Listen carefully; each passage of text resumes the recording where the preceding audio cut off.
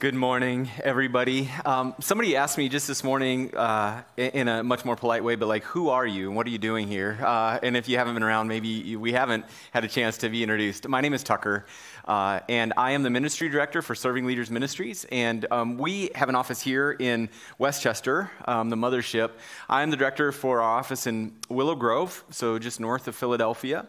And I got to know Robbie and you, Ironworks Church, through actually the Phoenixville Church. I preached up there a few times about a year ago. And then just got to know Robbie through events that Serving Leaders would put on. And Serving Leaders provides care, counseling for pastors, ministry leaders, churches throughout the Philadelphia region. And so it's a joy to be with you. I'm really excited to be with you today and then here again in a couple of weeks later. But if you've been here the last 2 weeks, you have read the first two chapters of Ruth, and we're going to be continuing on. We're going to actually be finishing the story of Ruth today. So let me read just a portion. We're not going to read the final two chapters of Ruth. I'm just going to read a couple of portions, and you can follow along. The text is printed in your bulletin. Starting in Ruth chapter 3, verse 9. He said, "Who are you?" And she answered, "I am Ruth, your servant. Spread your wings over your servant, for you are a redeemer." And he, Boaz, said, "May you be blessed by the Lord, my daughter. You have made this last kindness greater than the first, in that you have not gone after young men, whether poor or rich. And now, my daughter, do not fear. I will do for you all that you ask. For all my fellow townsmen know that you are a worthy woman. And now it is true that I am a redeemer. Yet there is a redeemer nearer than I. Remain tonight, and in the morning, if he will redeem you, good, let him do it.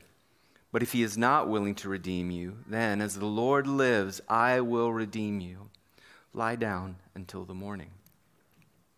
And then skipping ahead to Ruth chapter 4, verse 13. So Boaz took Ruth, and she became his wife. And he went into her, and the Lord gave her conception, and she bore a son. Then the women said to Naomi, "Blessed be the Lord, who has not left you this day without a redeemer. And may his name be renowned in Israel. He shall be to you a restorer of life and a nourisher of your old age. For your daughter-in-law, who loves you, who is more to you than 7 sons, has given birth to him." Then Naomi took the child and laid him on her lap and became his nurse. And the women of the neighborhood gave him a name, saying, "A son has been born to Naomi." They named him Obed. He was the father of Jesse, the father of David. Now these are the generations of Perez. Perez fathered Hezron. Hezron fathered Ram. Ram fathered Amminadab. Amminadab fathered Nahshon. Nahshon fathered Salmon. Salmon fathered Boaz. Boaz fathered Obed. Obed fathered Jesse. And Jesse fathered David. This is the word of the Lord. Let's pray together. Heavenly Father, thank you for your word. Thank you for the beauty of your word. Thank you for this story of Ruth. And thank you, Lord, for all of Scripture pointing forward to Jesus, our King, the last in the line of kings that come from Ruth. We pray, Lord, that you would direct our hearts, that you would still our hearts and our minds, that we would see Jesus in our text today. So bless this time now we have together for the sake of your glory and our joy in Christ. We pray in his name. Amen. All right. So the question that we've had from the beginning of this book is, what portrait is God painting? In this wicked landscape, even in our corporate confession, Parker referenced the book of Job and the book of Judges. The book of Judges particularly, everyone did as he or she saw fit. This wicked landscape, what is God going to do in this simple story of a Moabite woman, Ruth? What portrait is he painting? And then for us, as we meditate on this story, what portrait is God painting in our own lives, in the midst of our own landscape? And as we do so right now, as we think about the painting of your life, if it were a painting, what would it be like? Would it be like Jackson Pollock drips and splatters, kind of confusing? Would it be sort of psychedelic, Andy Warhol or Jean-Michel Basquiat? Would it be the horror of Pablo Picasso's later work? What would the painting of your life be like right now if you had to say, yeah, it's like this? Well, I want to show a couple of pictures. Beth, can we put that first one up maybe? And I don't know, yeah, there we go. We can sort of see it. That's my daughter, Kiana, posing in front of a painting. And I wanted to get one actually bigger than this. I referenced that first week, like if you see a huge landscape. This is Thomas Akins, a Philadelphia painter. He's got a bunch of works at the Philadelphia Museum of Art. It's a pretty big picture. And it's, in my mind, it's the Rocky picture. It's an old 19th century smoky arena where there's a boxer. But the cool thing about this picture, if you see it, there's in the foreground, there's this boxer, and he's being waved down because he just got knocked out, apparently. But there's all these faces in the background, and you're wondering, like, what are the stories of each of those faces?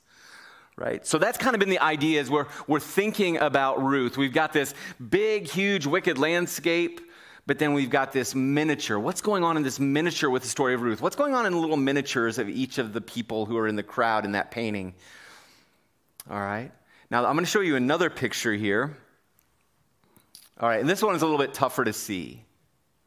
Now, there's actually two pictures. One on top is from Kiana, my daughter, when she was like 2 years old. The one on the bottom is from my daughter, Lauren, when she was maybe 10, maybe 8, more like 8, right? When you look at those, you compare that to Thomas Akins, and we'll look at a picture later, you're like, well, yeah, that looks like maybe it was drawn by a 3-year-old. No offense, Kiana, love you, baby.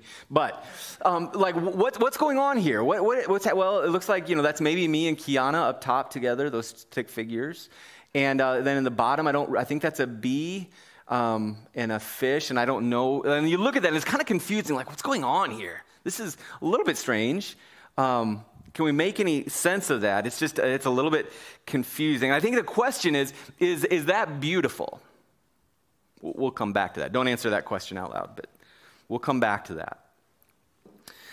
But we can lose the pictures for now, but back to Ruth's miniature in the midst of the judge's landscape. So far, her painting, if we would paint her life, we would see difficulty, pain, uncertainty. However, we're going to see today in these last 2 chapters of the story, beauty.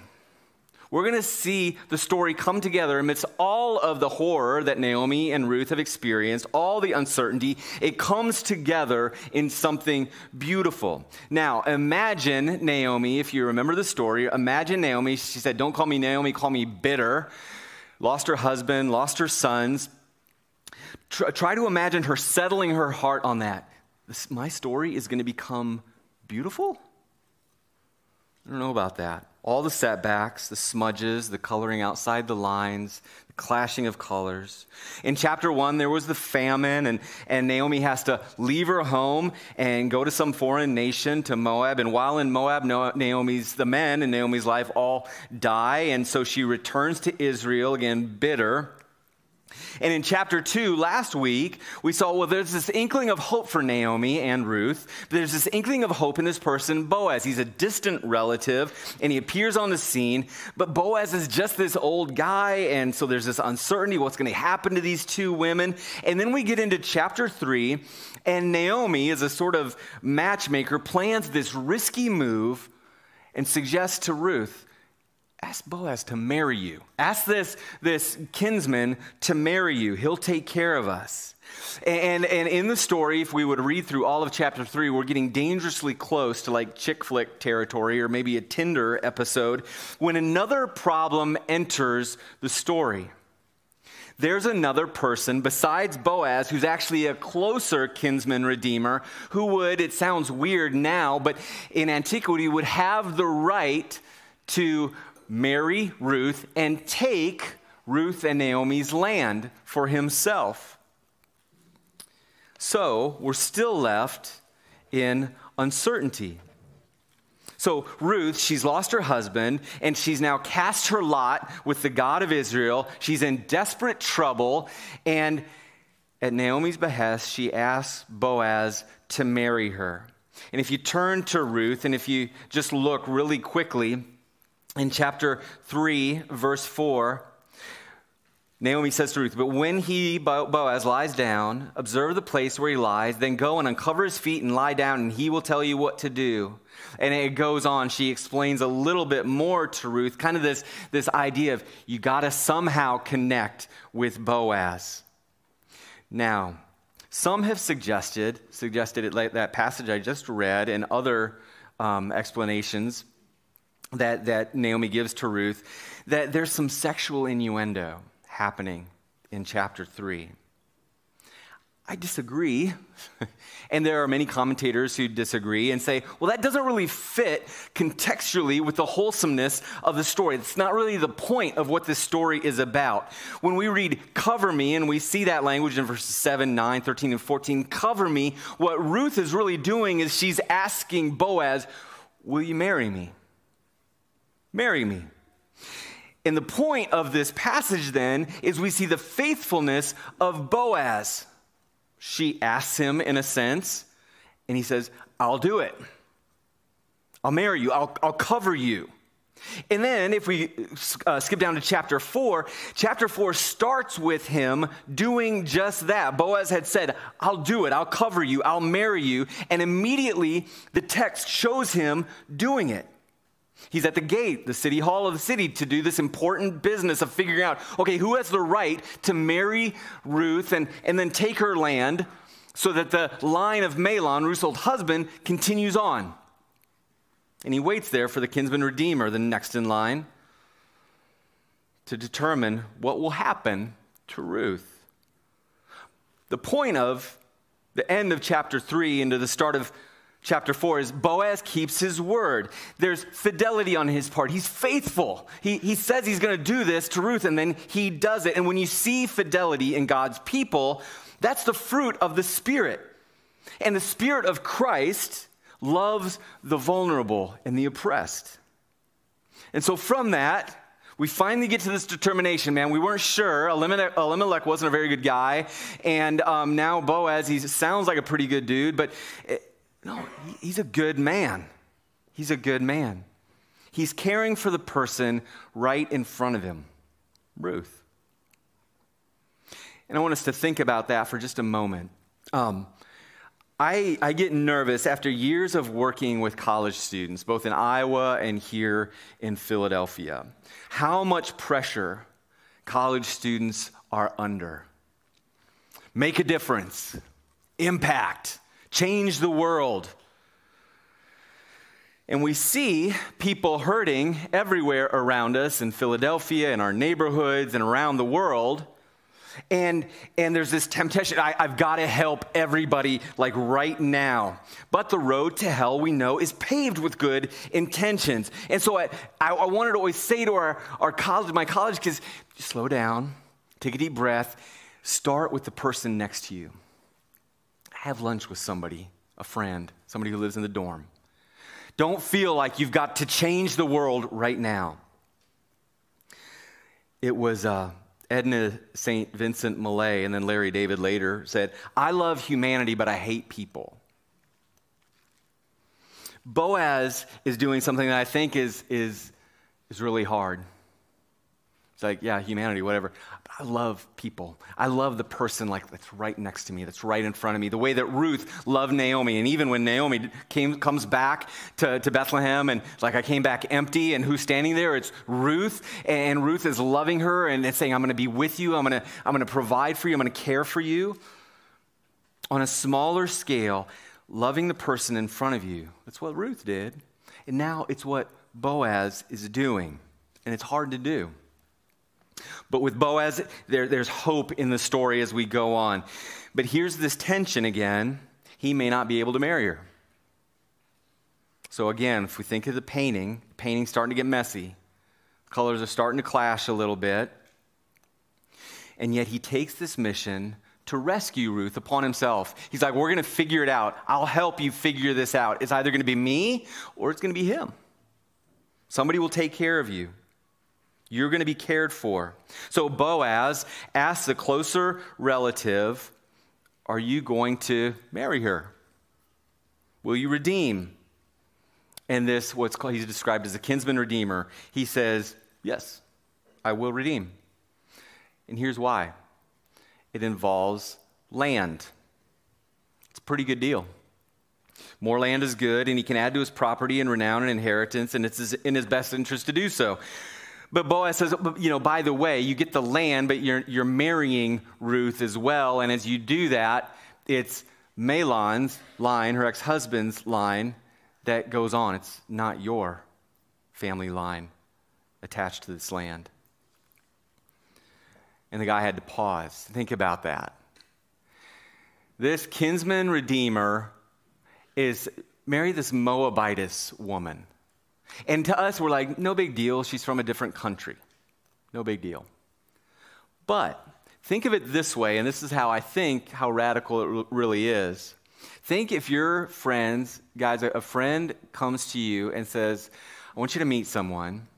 She's part of a radical sun god cult, jihadist cell, sleeper cell, but she's really cute. She's got a great personality. I think you'll love her.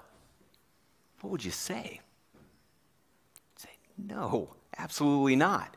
And so in some ways, we're sympathetic to this kinsman redeemer. It's like, yeah, that sounds like not a great deal. Why would you try to set me up with her? This is crazy. A Moabitess? No. Take her husband's name? No. And I think this is an example in the story of wanting to protect the self, self-preservation. To protect self, manage risk, avoid obstacles, keep security. I'll take the land, the kinsman redeemer is saying, but she's not going to do me any good. She's a liability. She'll impair my inheritance. I'll have one more mouth to feed. It's self-interest. Self-interest. We had some friends, my family had some friends, and they found out in their pregnancy that their twins were going to be born with degenerative disease and Down syndrome. And their doctors and people around them said, you have options. And no. Well, this child is going to be really difficult. These children are going to be it's going to be really hard. There will be people in our lives that in some ways we could say, well, yeah, they suck the life out of us.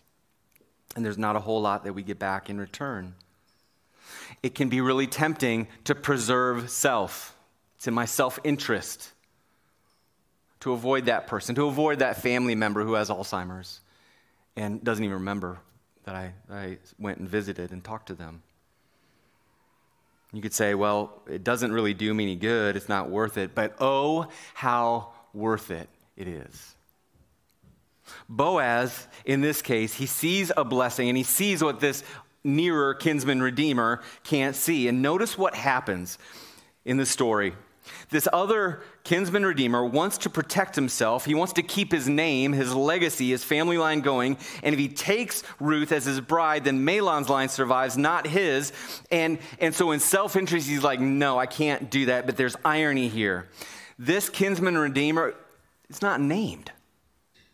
It doesn't have a name. Now, the book of Ruth, if you've been here the last couple of weeks, everybody has a name that means something. Dead people are named.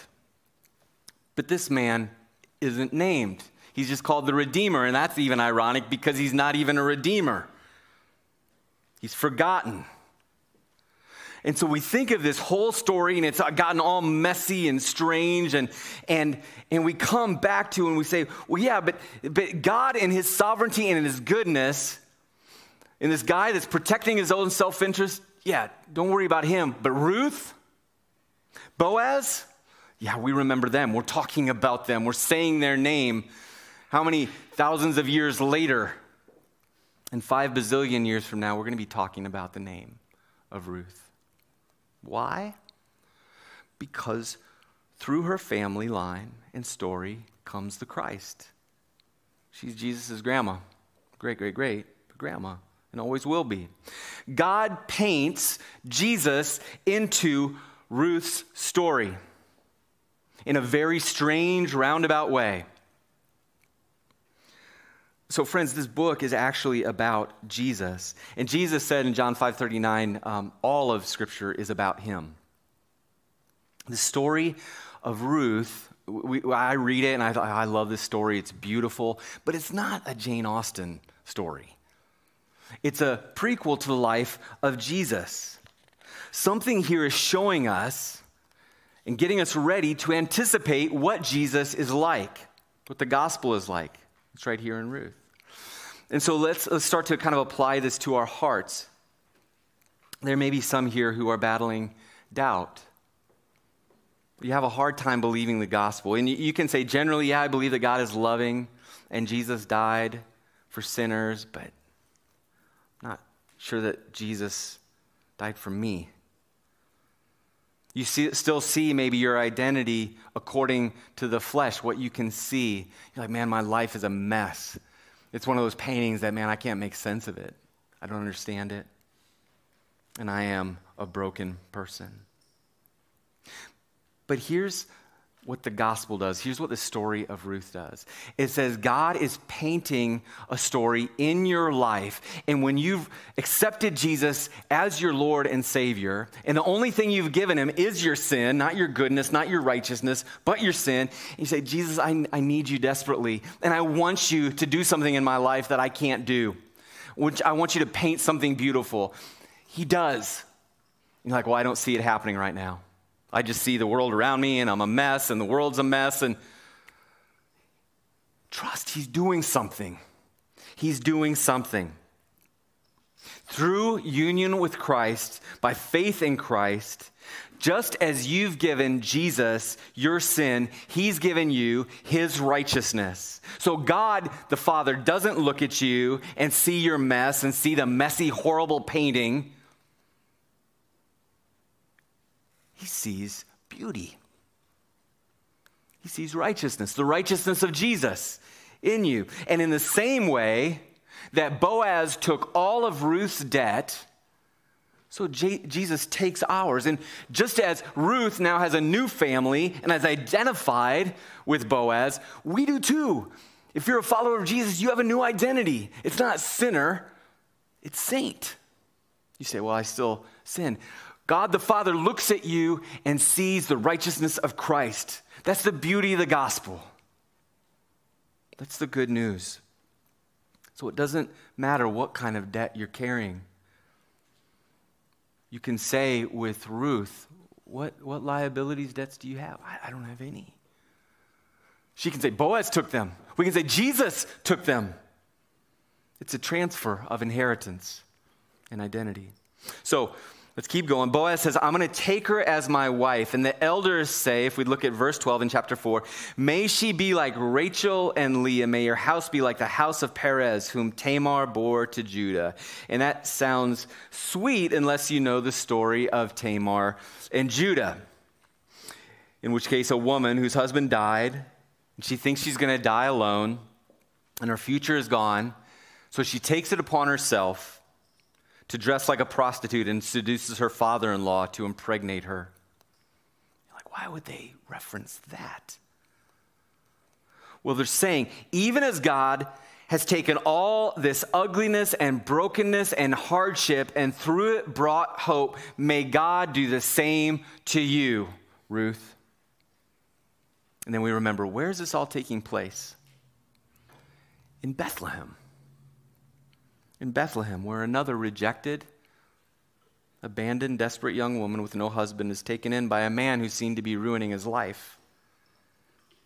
And in a cave in Bethlehem, one is born who will take our burden upon himself. This story of Ruth, it leads to Jesus.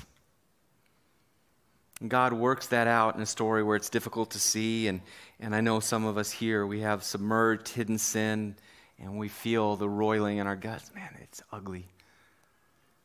But in all of history, Christ is redeeming, even as Boaz redeems Ruth, to paint a lovely portrait. All right. If we would look at Matthew 1, you don't have to turn here, but I want to read this to you. It's Matthew 1, New Testament, Gospel. Matthew 1, we have a genealogy, and it's the same genealogy in most respects that ended the book of Ruth.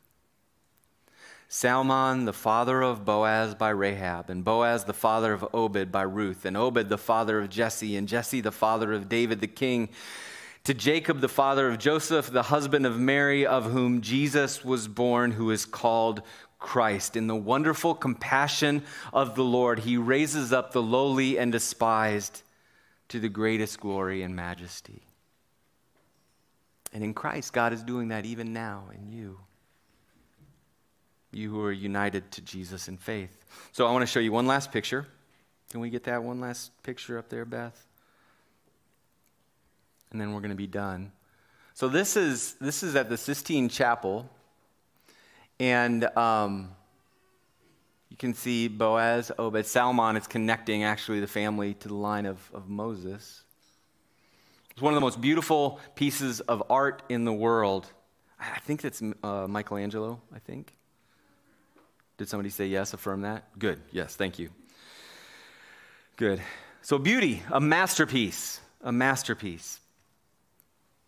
Did you know, some of you I think probably already did know this, in Ephesians 2:10, God uses that word, masterpiece, for you.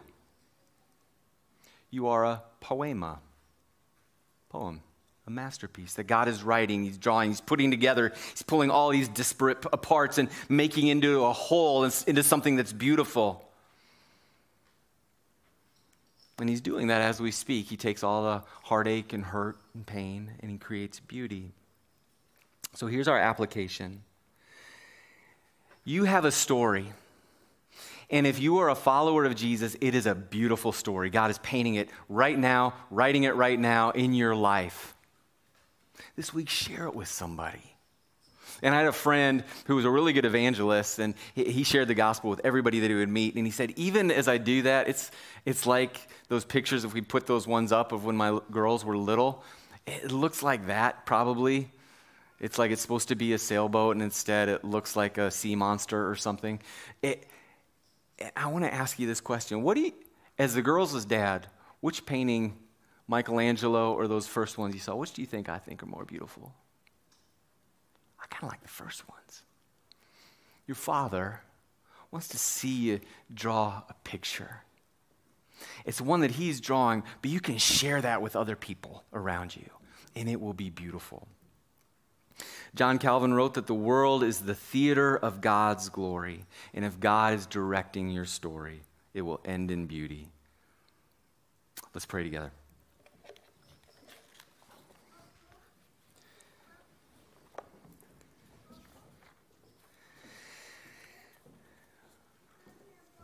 Father God, for my friends here this morning who, whether they're followers of Jesus or not, feel like their lives are pretty messy and pretty unbeautiful, Lord God, would you, in your mercy and your compassion,